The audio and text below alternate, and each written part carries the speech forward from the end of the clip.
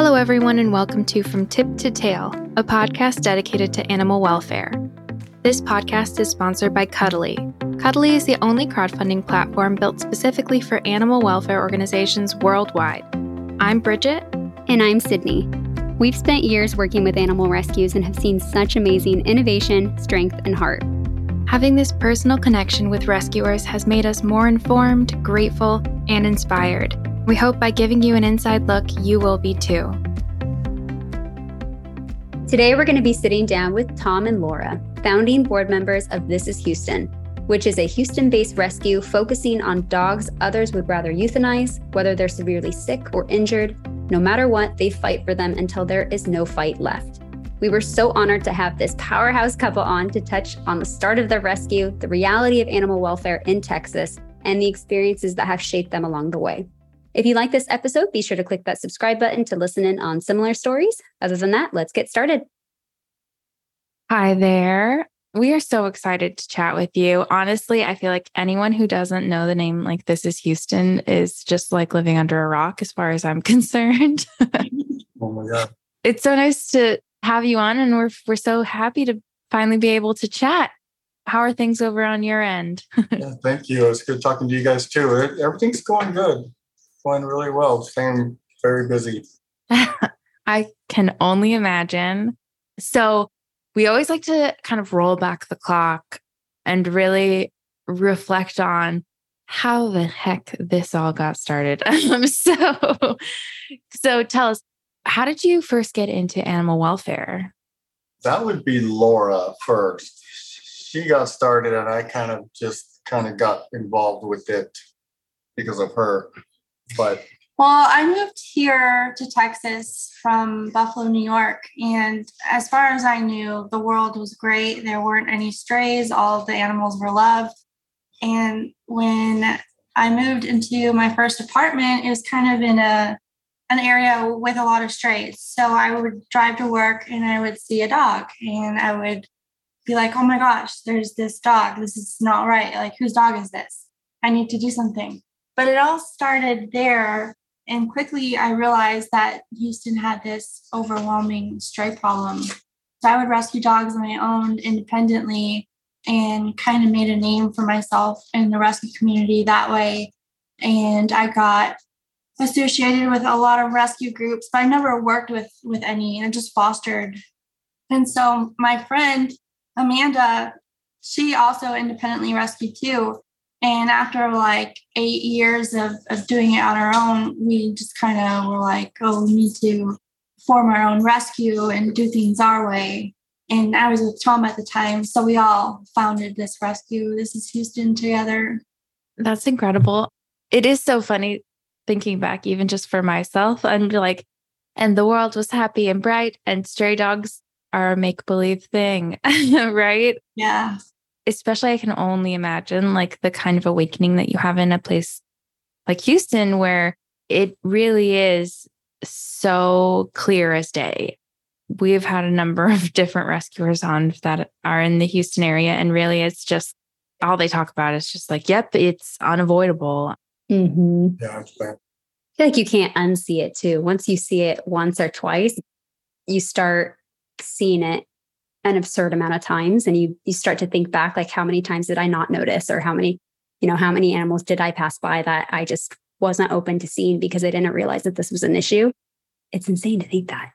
Yeah. And like once you're in the rescue world, you're just like mind blown, and there's dogs everywhere. And you're like, how can I not help? And it's just so overwhelming. And that's really when we got started, when Laura got started and I got involved with her. It was basically street rescuing. We were picking up dogs off the street. We were trapping them or transporting them for people and just getting involved any way we could. And I think because of that, even now, Laura's head is on a swivel when we're driving. I mean, if there's a dog on the road, whether it's alive or dead, she's going to see it. I guarantee. So sometimes I'm like, look at your phone. Just don't pay attention. You will always find a dog driving around in Houston. That's so funny that you say that too. I know Sydney's sister, I think part of her vows were, and we will stop for every stray dog we see. And I'm like, man, that's going to be a long drive. Like, you're going to be stopping all the time. You don't live in Houston, do you?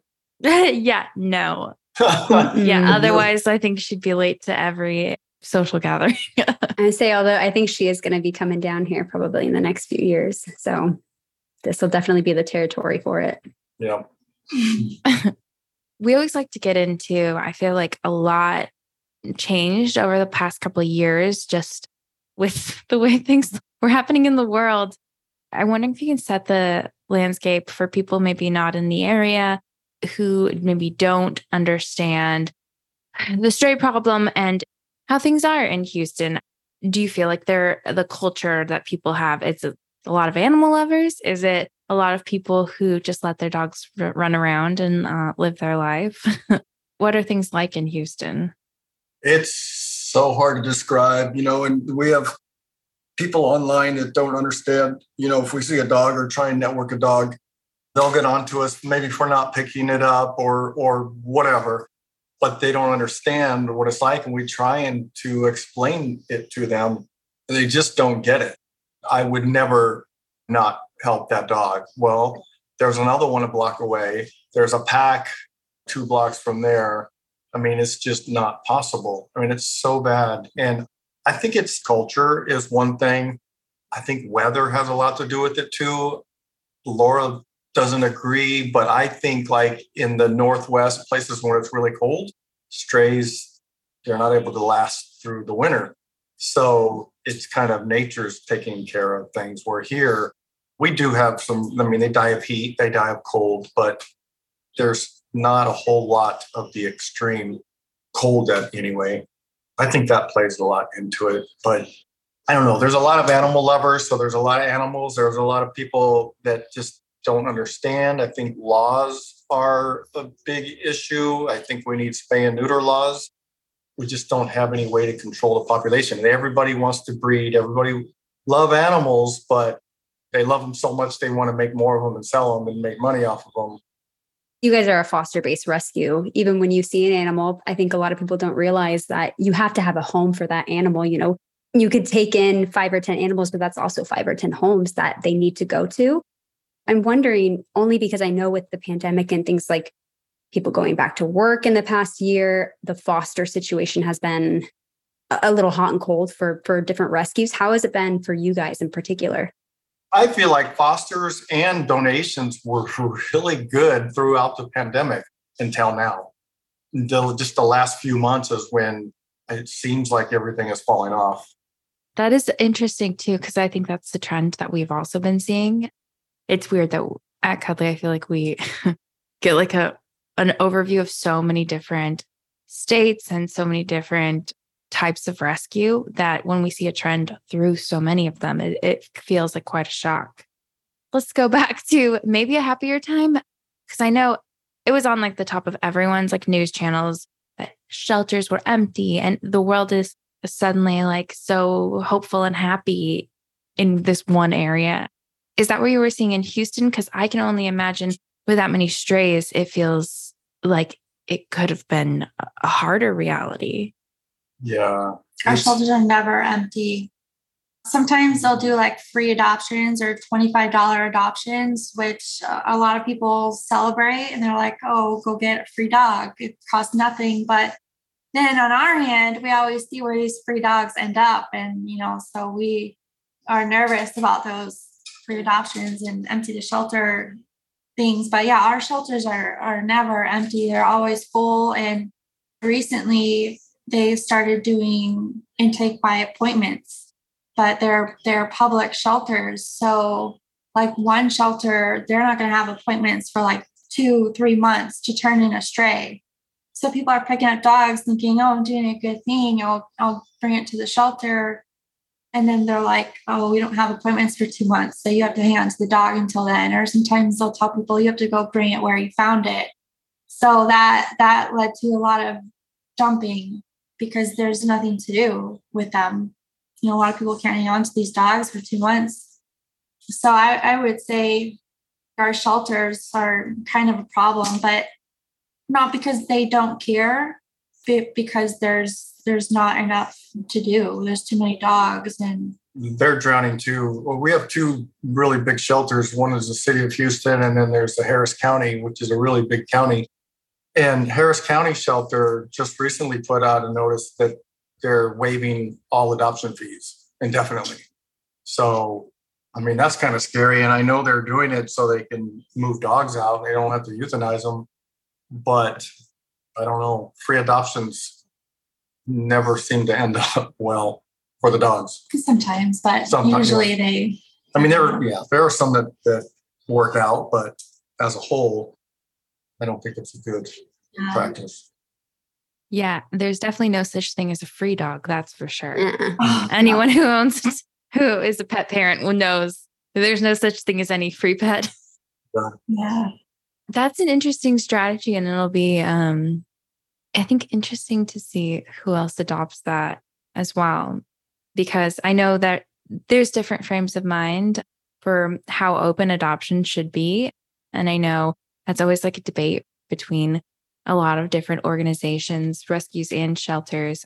And I feel like the majority of people we talk to, though, feel like there should be at least some level of checks and balances, especially as a rescue. I can only imagine you put your heart and soul into helping an animal and helping them get as healthy as possible. And just passing them off to anyone feels impossible, I think. Speaking as a foster, I would be appalled. I'd be like, no, thank you. I will hold on to this animal. It seems like you're one of a few rescue couples that we've encountered. How has that been for your relationship in your home life? Because I can only imagine as a couple, a lot of people are just arguing about doing the dishes, but having that many personalities in your home has to add some level of, let's call it excitement to your relationship. For sure. Yeah. I mean, we live together, we work together, we run the rescue together. I mean, we literally work for the same company as well. So we're always together. And it seems like even when we're at work, we're still working on the rescue. I mean, that takes up so much of our time. And yeah, there's arguing. It's stressful. It's very stressful. But I mean, I feel like as involved as we are with it, if we weren't doing it together, we probably wouldn't be spending much time together because, I mean, it takes up a lot of time. And if she were doing that and I was doing something else or vice versa, I mean, there's not really time to do anything else. Were you together before Laura started taking in animals? No. Okay. No. It is interesting that you say that because I just feel like I have heard a lot of rescuers who are like, yes, I've lost friends because they're not into rescue. And this is now my life. For sure. Even online friends. I mean, I feel like pretty much all the friends that I had on Facebook before rescue, I'm either not friends with them anymore or they probably muted me or something because I never hear from any of them at all. So yeah, I mean, if you're in rescue, that's your life.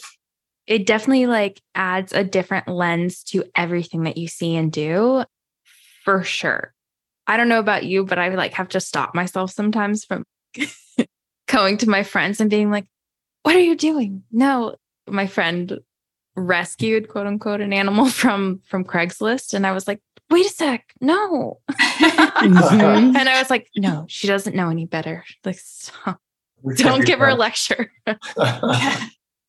Some people just don't get it. They think the dog is just a dog, but I don't think we have many friends that think that way. But before we got together, Tom was fostering for a couple rescue groups on his own.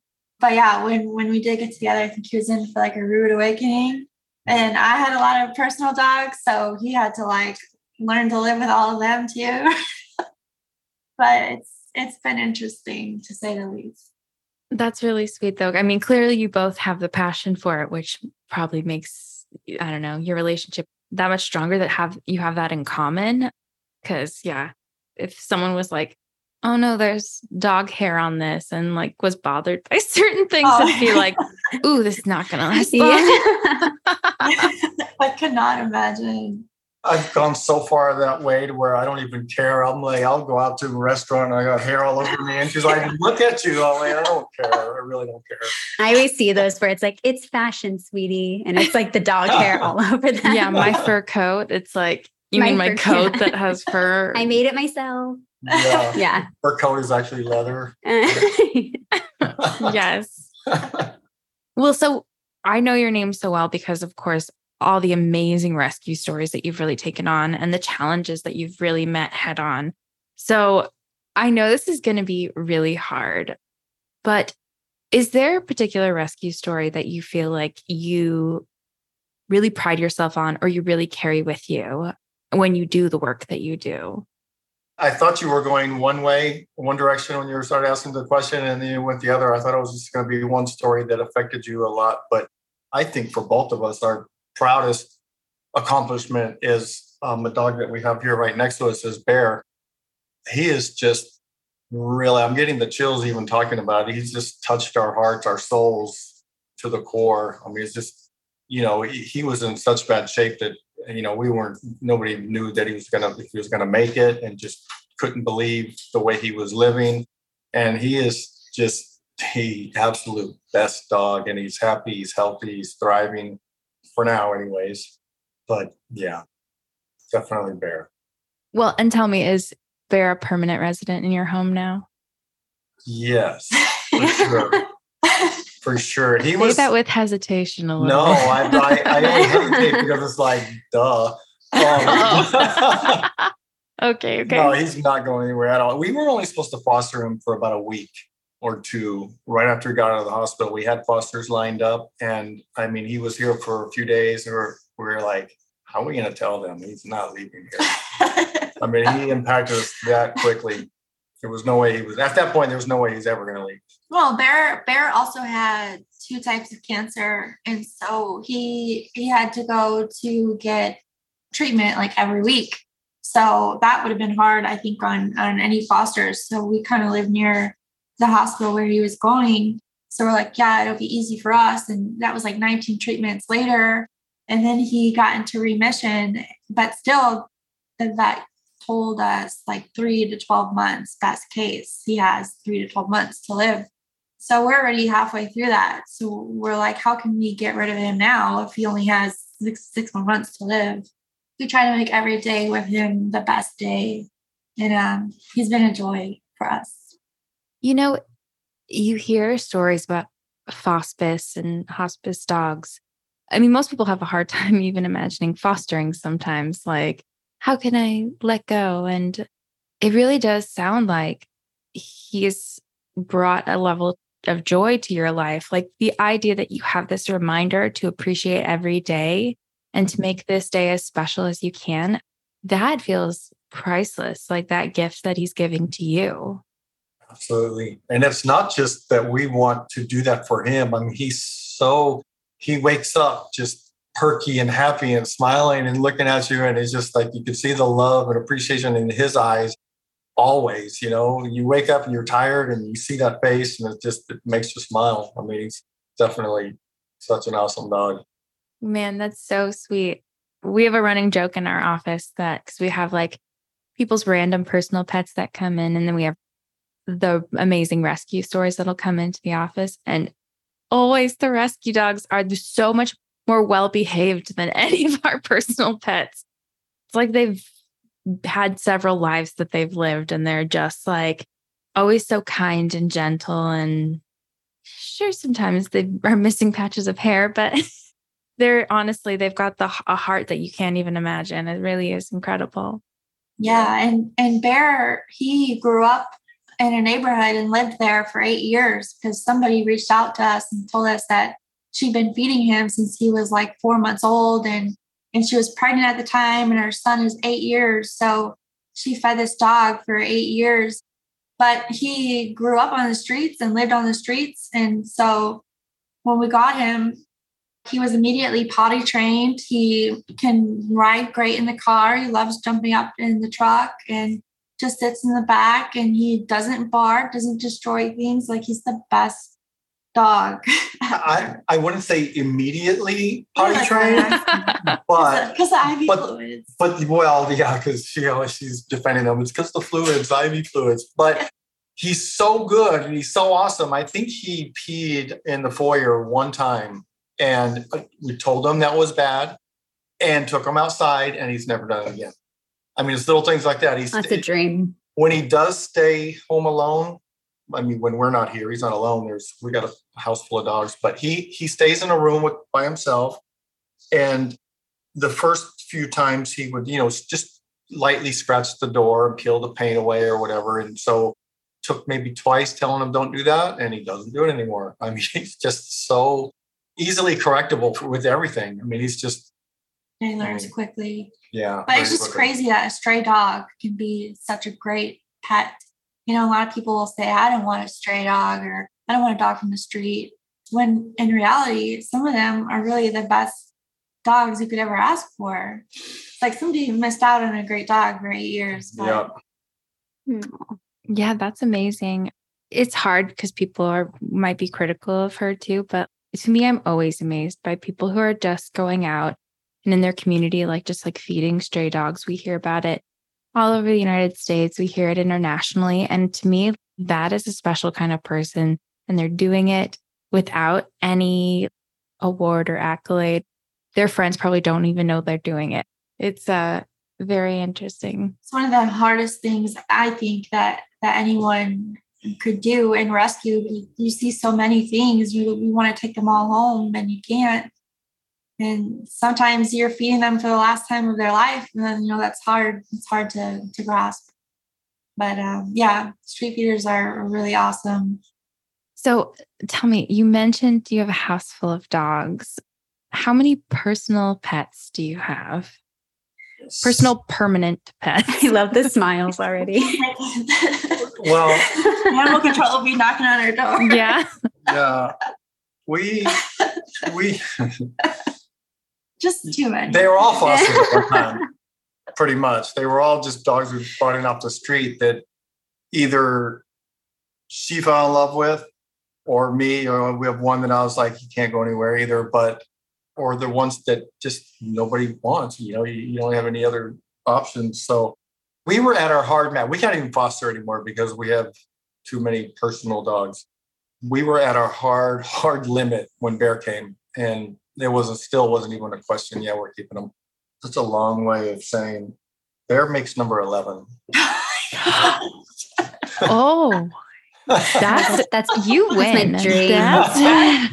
I love that. She just mad. She's like, don't tell them. Just say. And they all sleep on the bed with you, don't they?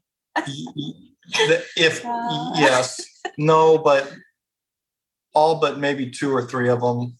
That sounds crazy. And only because they choose to No, go that sounds like a dream. Honestly, that's a literal dog pile. That is. We added a twin bed to the end of our king. Oh my gosh. Sideways, so it's really long. That was the best thing ever. Hoping they would all sleep on that bed, but they still want to be. Isn't that so funny? You can get. I think I've bought so many dog beds in my lifetime, and my dogs have used 0 of them. It's always the couch where I'm sitting, or the floor next to the chair that I'm sitting at, or my bed. Yeah. They never use it. They want to be right up next to you at all times. That's interesting. Okay, so my next question was going to be, how do your permanent pets feel about any fosters that you bring in? But obviously you can't have any more fosters. Does everyone get along in your house? That's a lot of personalities, man. They do for the most part, but there are incidences where when the lawn guy's here or mailman drops a box outside the front door, little things like that will spark excitement that may turn into something. But for the most part, they all get along and like each other. We just got to be on our toes all the time because something small could turn into something big. So we're always just on the edge. We put a wrought iron gate, so you can't get to our front door. It stays locked, so nobody can come ring the doorbell. They can't knock on the door. They have to leave packages in the rain, but we have to always think of stuff like that. so we don't have any loud, unexpected noises or whatever.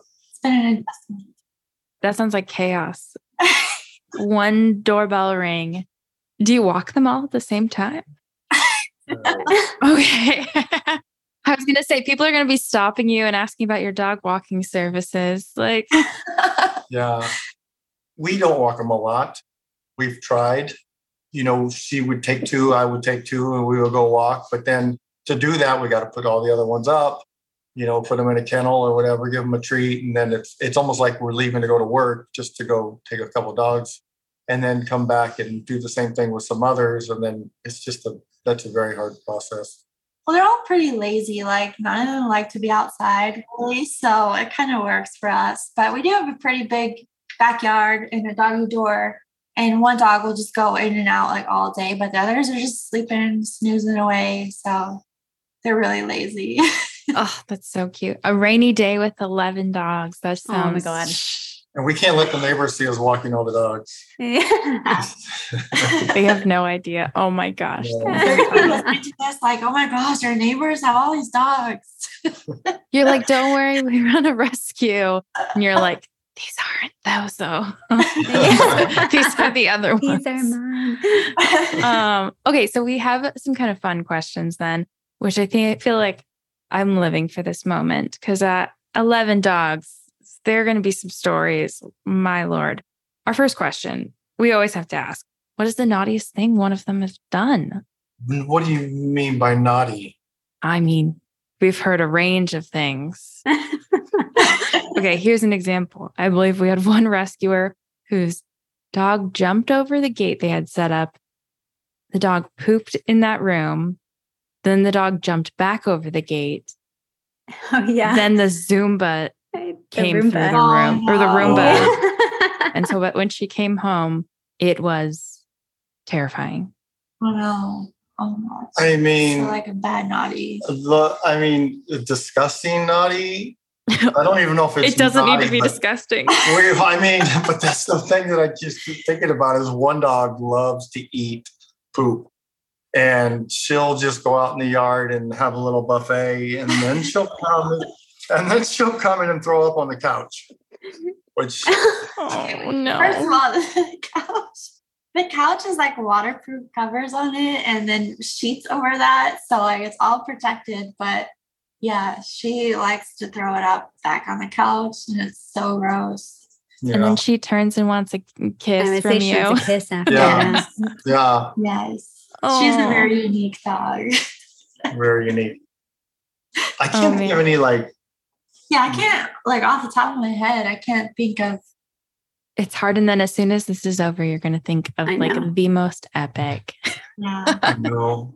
And my story is probably where your editor comes in. Yeah. Yeah, we're going to really scare him. So we have to ask, I know you said that you kind of partnered and worked and fostered for other rescues in the area, even outside of Houston, though. Do you have another rescue or animal welfare group that you kind of crush on, that you kind of think they're super cool and you love what they're doing? I don't know about crushing on them, but there are some rescues that I really respect, like Lola's Lucky Day is one. And I think Laura probably agrees. They're awesome. We love what they do. We try to work with them as much as we can. That's the best testimonial in itself. The fact that you want to work with them. Yeah. Mm-hmm. That's how you know you really, really like them. Right? That's definitely true. There are a lot of great rescues, but there's also a lot of drama and jealousy, and we're always in the middle of it. So yeah, we don't have many rescue friends that have. Wait, okay. So I'm going to stop you because you said you lost a lot of your friends when you joined rescue. You don't have many rescue friends. So are all your friends the 11 dogs in your house? Pretty much. No, we have rescue friends, but none that actually have. Well, not a lot of friends that have their own rescue. Oh yeah.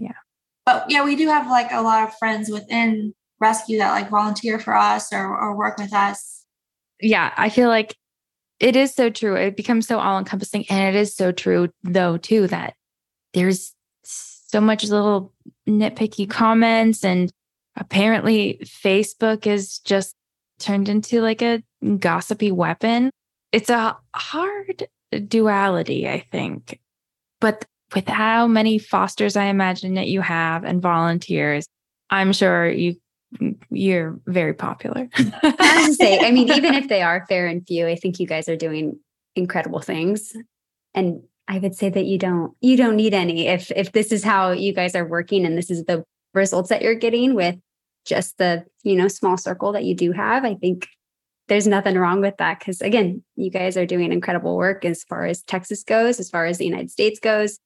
I mean, the amount of cases that you guys bring in and the extensive cases that you bring in and how those dogs transform in a matter of months is incredible in itself. And I don't think a lot of organizations have the capacity to do that. Yeah, we kind of fell into that, actually.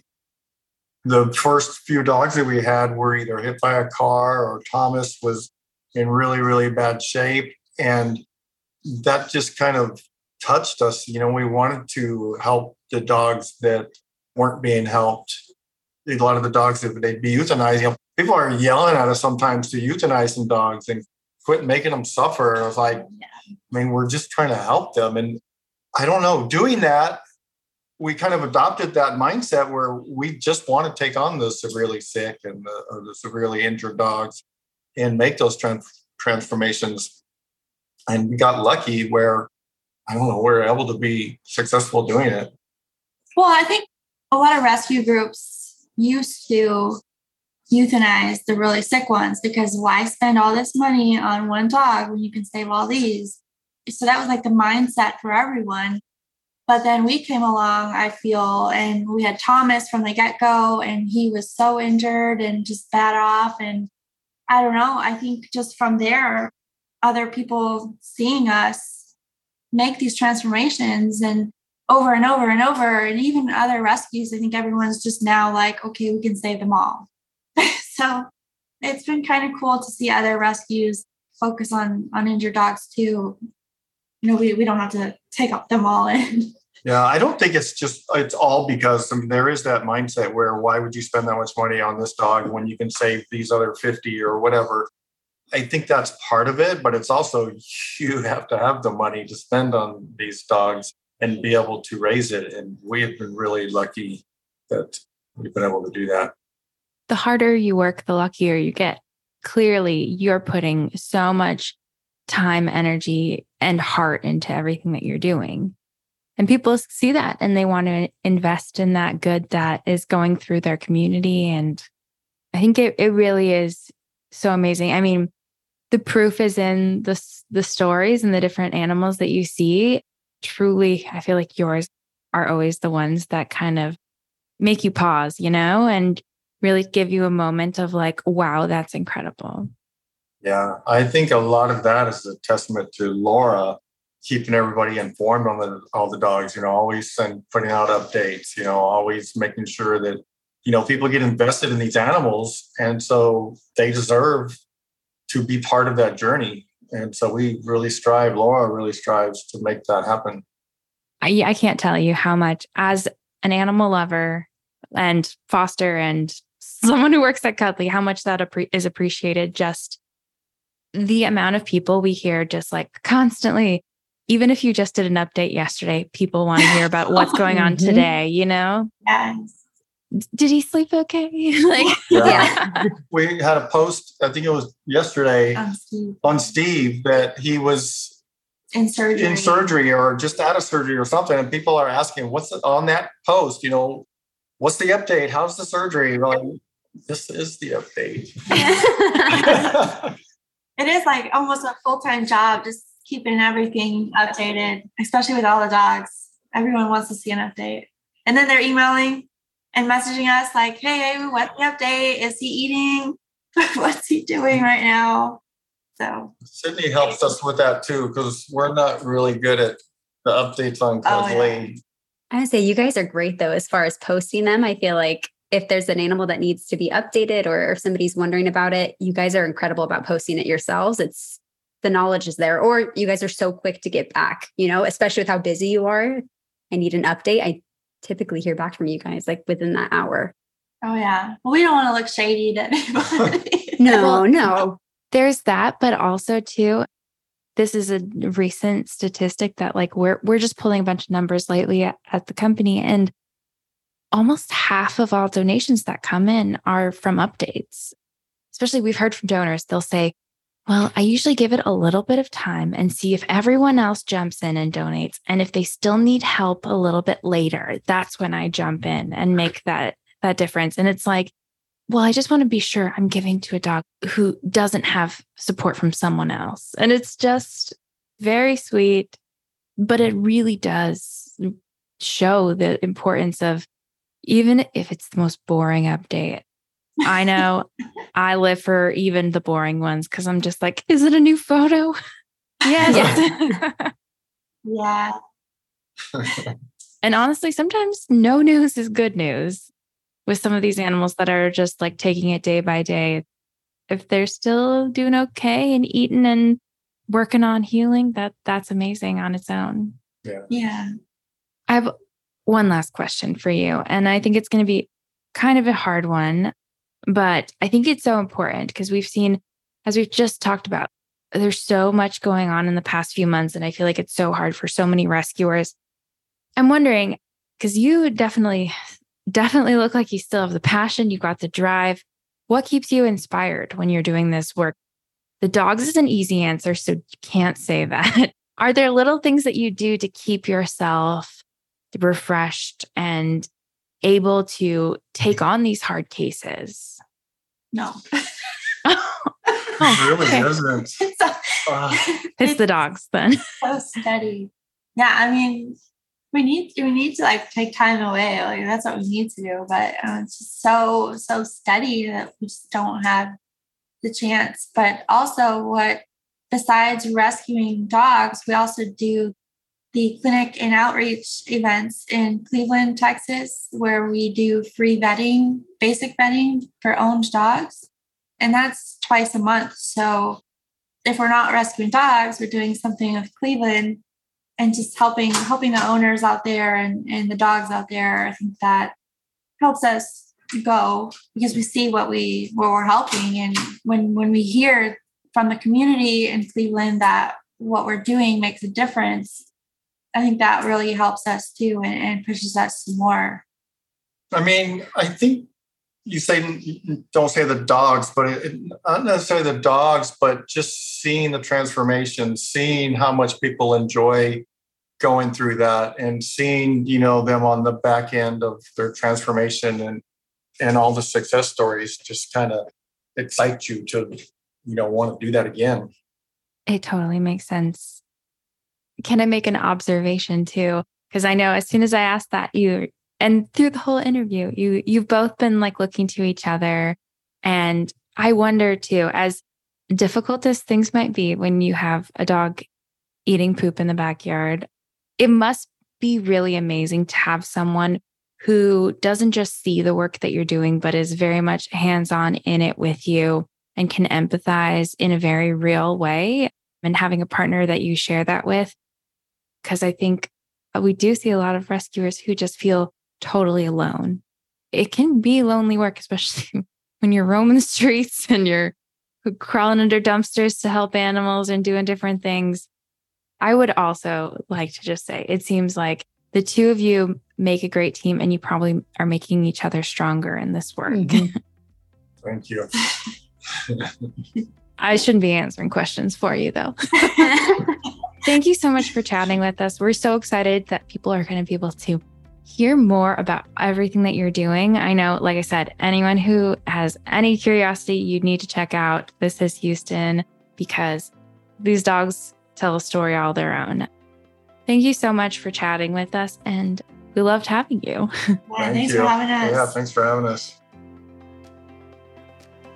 We were truly so honored to bring Laura and Tom on to talk about the amazing work they're doing in Houston. It's so inspirational watching these animals transform into the happiest, healthy animals. And it's amazing that this couple is willing to put their hearts and really lives on the line when it comes to rescuing these animals. To learn a little bit more about This is Houston, you can check our show notes or our blog. And as always, remember to rate, like, and subscribe to this podcast. And be sure to follow Cuddly on all social media accounts at We Love Cuddly. That's CUDDLY. Thanks, guys.